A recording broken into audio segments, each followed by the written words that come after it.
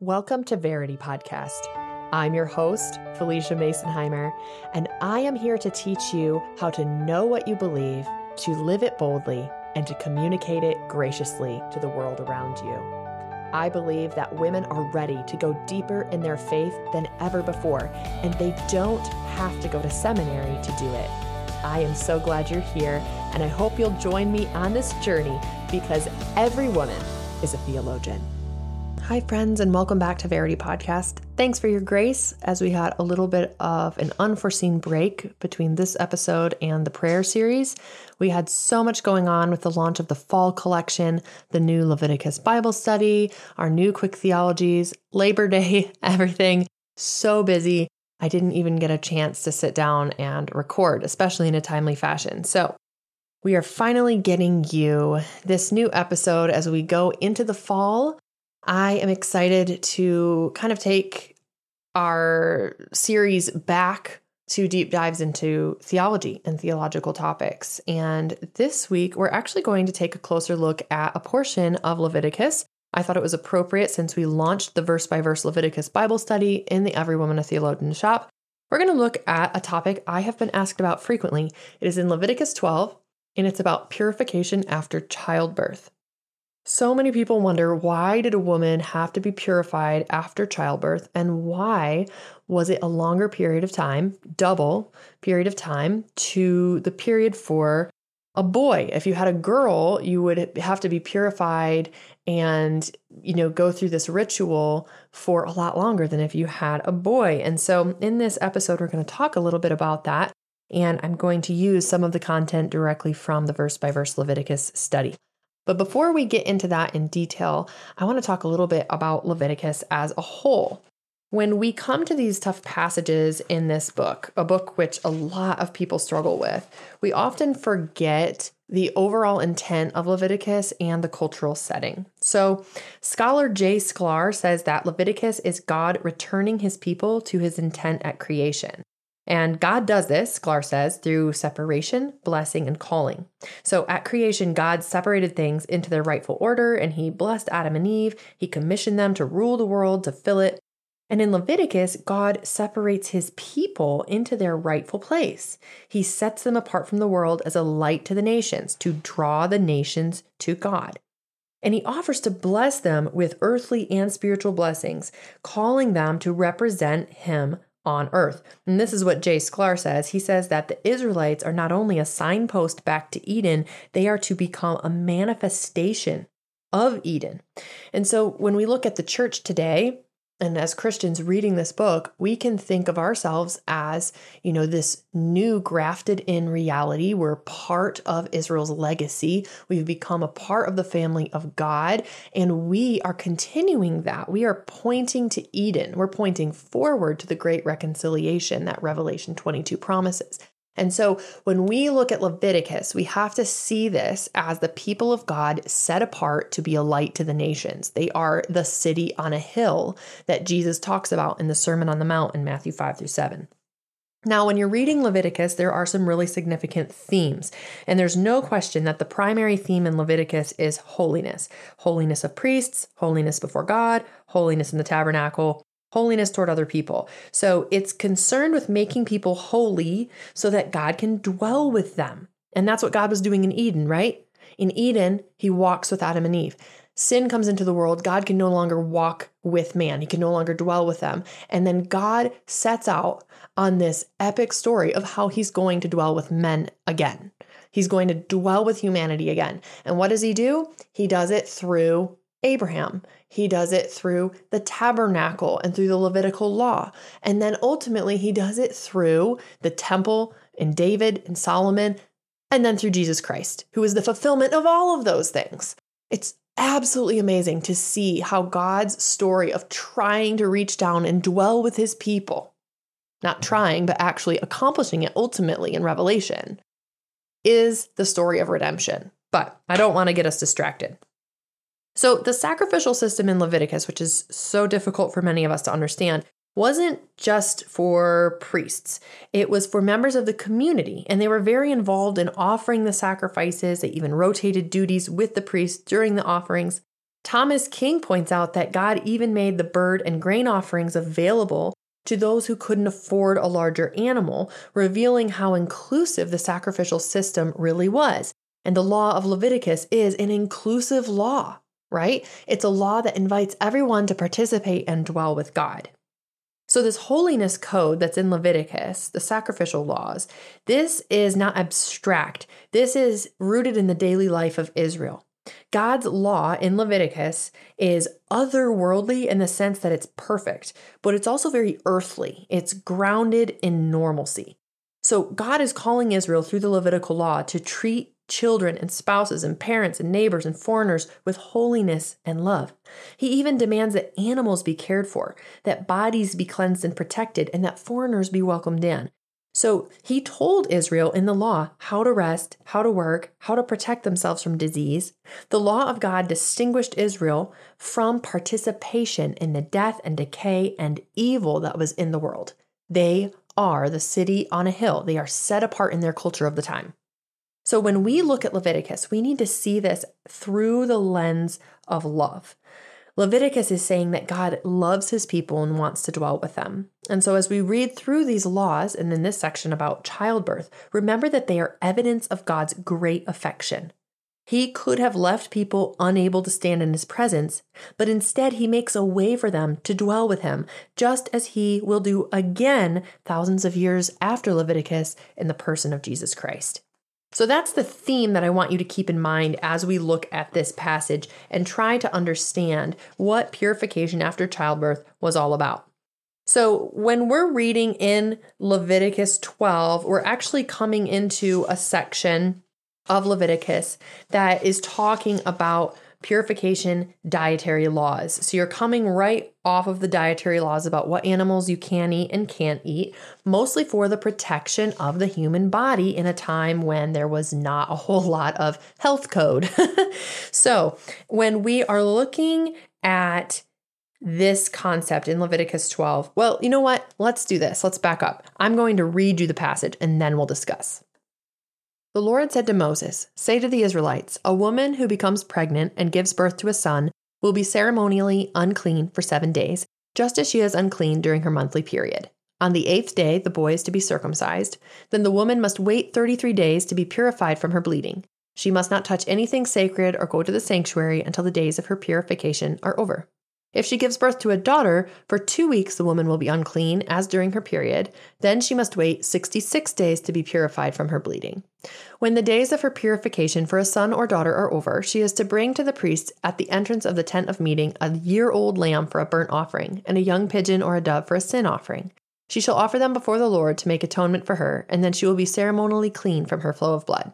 These are the regulations for the woman who gives birth to a boy or a girl. But if she cannot afford a lamb, she is to bring 2 doves or 2 young pigeons, one for a burnt offering and the other for a sin offering. In this way, the priest will make atonement for her, and she will be clean." This is the word of the Lord. Okay, so knowing the context here, what we just read about, kind of the ritual purification that was expected for boys and girls, here are some things to keep in mind. Keep in mind that birth, children, and sex in Leviticus and in the Bible as a whole are not in and of themselves unclean. Also keep in mind that unclean does not mean bad, evil, wrong, or sinful. Okay? It means in need of ritual purification, in need of cleansing to remain in the ritual community at the time. It was the blood, or in Leviticus 15, the discharge or bodily fluids that created the uncleanness. Not because blood was bad or evil, it is the means of atonement in the sacrificial system, but because the loss of blood is, according to Gordon Wenham, the most polluting substance when it is in the wrong place or used the wrong way. So what does Gordon Wenham mean? He means that blood belongs in the body to give us life, right? When blood is leaving the body, even in the process of birth, even in the process of having a period, it is a loss. It is a quote unquote death, evidence of what's happening in the world, of, what the impact of sin. So even childbirth has been impacted by sin. We see this in Genesis 3, that pain in childbirth was increased. Labor in childbirth, the work to be fertile and to have babies, the whole process has been impacted. So now we experience infertility, we experience miscarriage, we experience painful periods. Like all of that is a part of the labor of giving birth in a fallen world. And that's evidence of the fall. And so for the community of Israel at this time, what the sacrificial system was doing was allowing the entire holiness of God to dwell in that place. And so the people had to be purified to have that holiness residing with them. Okay. And so this idea of blood creating uncleanness is, again, not because sex, blood, childbirth, children are bad, evil, wrong. That's not what unclean means. It simply means that the process of childbirth had to be cleansed, just like the process of sex had to be cleansed. When you found mold in your house, when you had leprosy or a skin disease or eczema, you had to be cleansed ritually. None of these things are sinful things. They are things that are operating in a fallen world. And so therefore they had to be purified for God's holiness to be in the presence. And so when we look through this verse by verse, we see that a woman gives birth to a son. She is ritually unclean, so not able to come into the tabernacle for 7 days. This would be the time when she's bleeding the most after birth. So you can bleed a long time. You can bleed 4 or 5 weeks or more. Most women bleed around 4 to 5 weeks after they have a baby, and those first 7 days are usually the heaviest. So on the 8th day, he is circumcised if she has a son. Interestingly, this is when the blood naturally produces its own clotting factor, when it has the vitamin K on the 8th day. Isn't it fascinating that it's the 8th day that God said, circumcise these baby boys? Now, we're not going to get into circumcision. I should do another episode on that. But circumcision was the sign of the covenant for Israel. And all of their baby boys were circumcised, not in the exact way we do it today in hospitals, but in a Jewish sense. So interesting, though, it's the 8th day once the blood is naturally clotting. That is when he said to circumcise. So she waits 7 days, and then she waits another 33 days for her full purification. So when giving birth to a son, a woman spent a total of 40 days for blood purification. So the fact that a mother is only unclean for 7 days, a period of what's called contagious uncleanness, when she could transfer her uncleanness ritually to others, and 2, is afterward only limited from touching sacred items or entering the sanctuary, tells us that this uncleanness has to do with the ceremonial law. It is not a negative statement about birth, womanhood, or her body. That is very important. The only things that she couldn't do is go into the tabernacle or touch sacred items, enter the sanctuary. That was what this was about. Okay? It's not about her being dirty or gross. That's not what unclean means. When giving birth to a daughter, a woman spent a total of 80 days for blood purification. There are several reasons why purification may have been longer for a daughter's birth. So here's some theories. Number 1, a female child has the ability to bear life like the mother. Baby girls are born with hundreds of thousands of eggs in their ovaries. Pause. One of the funniest things Adeline said to me once when I first told her about this, we were talking about the female body, was, am I going to have 400,000 children? It's like, no, dear, don't worry about that. It's okay. So baby girls are born with the full capacity to bear life in their ovaries. This sacred ability required a longer purification period because the daughter was also in need of that ritual purification. So 40 days times 2 equals 80 days. That's the first theory, because you're doing 40 days for the mother, 40 days for the baby girl. The second theory is that occasionally baby girls will have this discharge of uterine blood in the first few days after birth. So this is brought on by hormonal changes after leaving her mother's body. It doesn't happen to all baby girls, but in the event that it did happen, a longer purification period covered it. And the third reason is suggested by Jewish scholars, ancient rabbis. They offer a spiritual reason. They said that because Adam was created in the first week of creation, 7 days, and Eve in the second week, 14 days. The purification periods correlate to the creation narrative. So it's double everything for the girl, not because she's bad, evil, wrong, a girl is worse, and therefore needs to be extra purified. If anything, it's a time of extra purification and rest, which should equal extra honor. And in our modern Western culture, we're so inundated with these conflicting messages about women and culture that I think we've almost started to look at Leviticus through a lens of, one, spiritually abusive or manipulative people who've talked about it in a very condescending or misogynistic way. But we also are going to the opposite extreme, looking at it through this lens of misandry, which exalts women above men and says, assumes that the Bible is being condescending to women when it's actually not. When it's saying, actually, we're giving you double the rest after you have a baby girl as double honor. Could that be a possibility? That instead of it being an insult, it's double honor? Something to consider. So after the purification through childbirth, the mother has to bring an offering. And it talks about bringing a sin offering. We're going to talk about that in a second. But one thing I want to note is that these offerings apply to either a boy or a girl. And this is a significant piece of Leviticus 12, often overlooked by skeptics of the passage. If the sacrifice for a baby was identical for both a boy and a girl, what does this tell us about how God views gender? If God really thought that boys were better than girls, and that the purification laws were reflective of that, why is the sacrifice atoning for a boy and a girl, why is it exactly the same?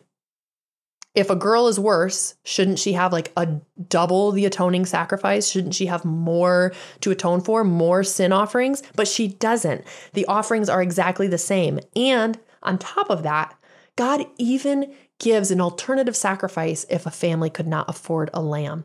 I think it's so cool that he puts that in there, because when I think about Mary and Joseph, it says in the Gospels that Mary took Jesus to the temple after the days of her purification were over. And what did she bring? She brought a sacrifice. And probably because Joseph and Mary were poor, they probably brought those 2 little doves or pigeons.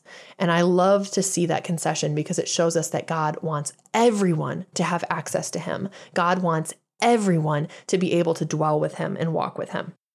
So in conclusion, the act of bringing a child into the world, it's one of the ways that women image Christ. Now, if you are a woman who has struggled with infertility, if you are single and you have not been able to bring a child into the world, I'm not saying that you image Christ less.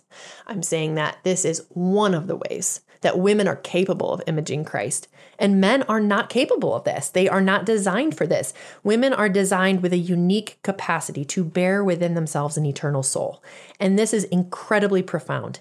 Even if a woman never bears a physical child or loses the child of her womb through stillbirth or miscarriage, her body is a memorial to God's creative, loving, and life-giving nature. The Levitical laws, usually seen as limiting, instead show us a pattern of honor for women and their image-bearing design. Because of sin and brokenness in the world, not every woman will physically give birth, but every woman can image God's nature through the spiritual mothering that Christ equipped us for through the Great Commission. I hope that this aligned your view of Leviticus a little bit with the heart of God. And I hope it gets you excited about Leviticus, because I think it is one of the best, most exciting books in the Bible. And if you want to study it for yourself, you can head over to our shop, Every Woman a Theologian, at PhyliciaMasonheimer.com and grab the Leviticus verse-by-verse study in the book section. I'll see you next week. Thank you so much for listening to this week's episode of Verity Podcast. If you enjoyed this episode, would you take the time to leave us a review? It helps so many other women around the world find out about Verity and about Every Woman a Theologian as a ministry and a shop. We appreciate you, and I hope you'll be back next week as we continue to go deeper into God's Word and the heart of Jesus Christ.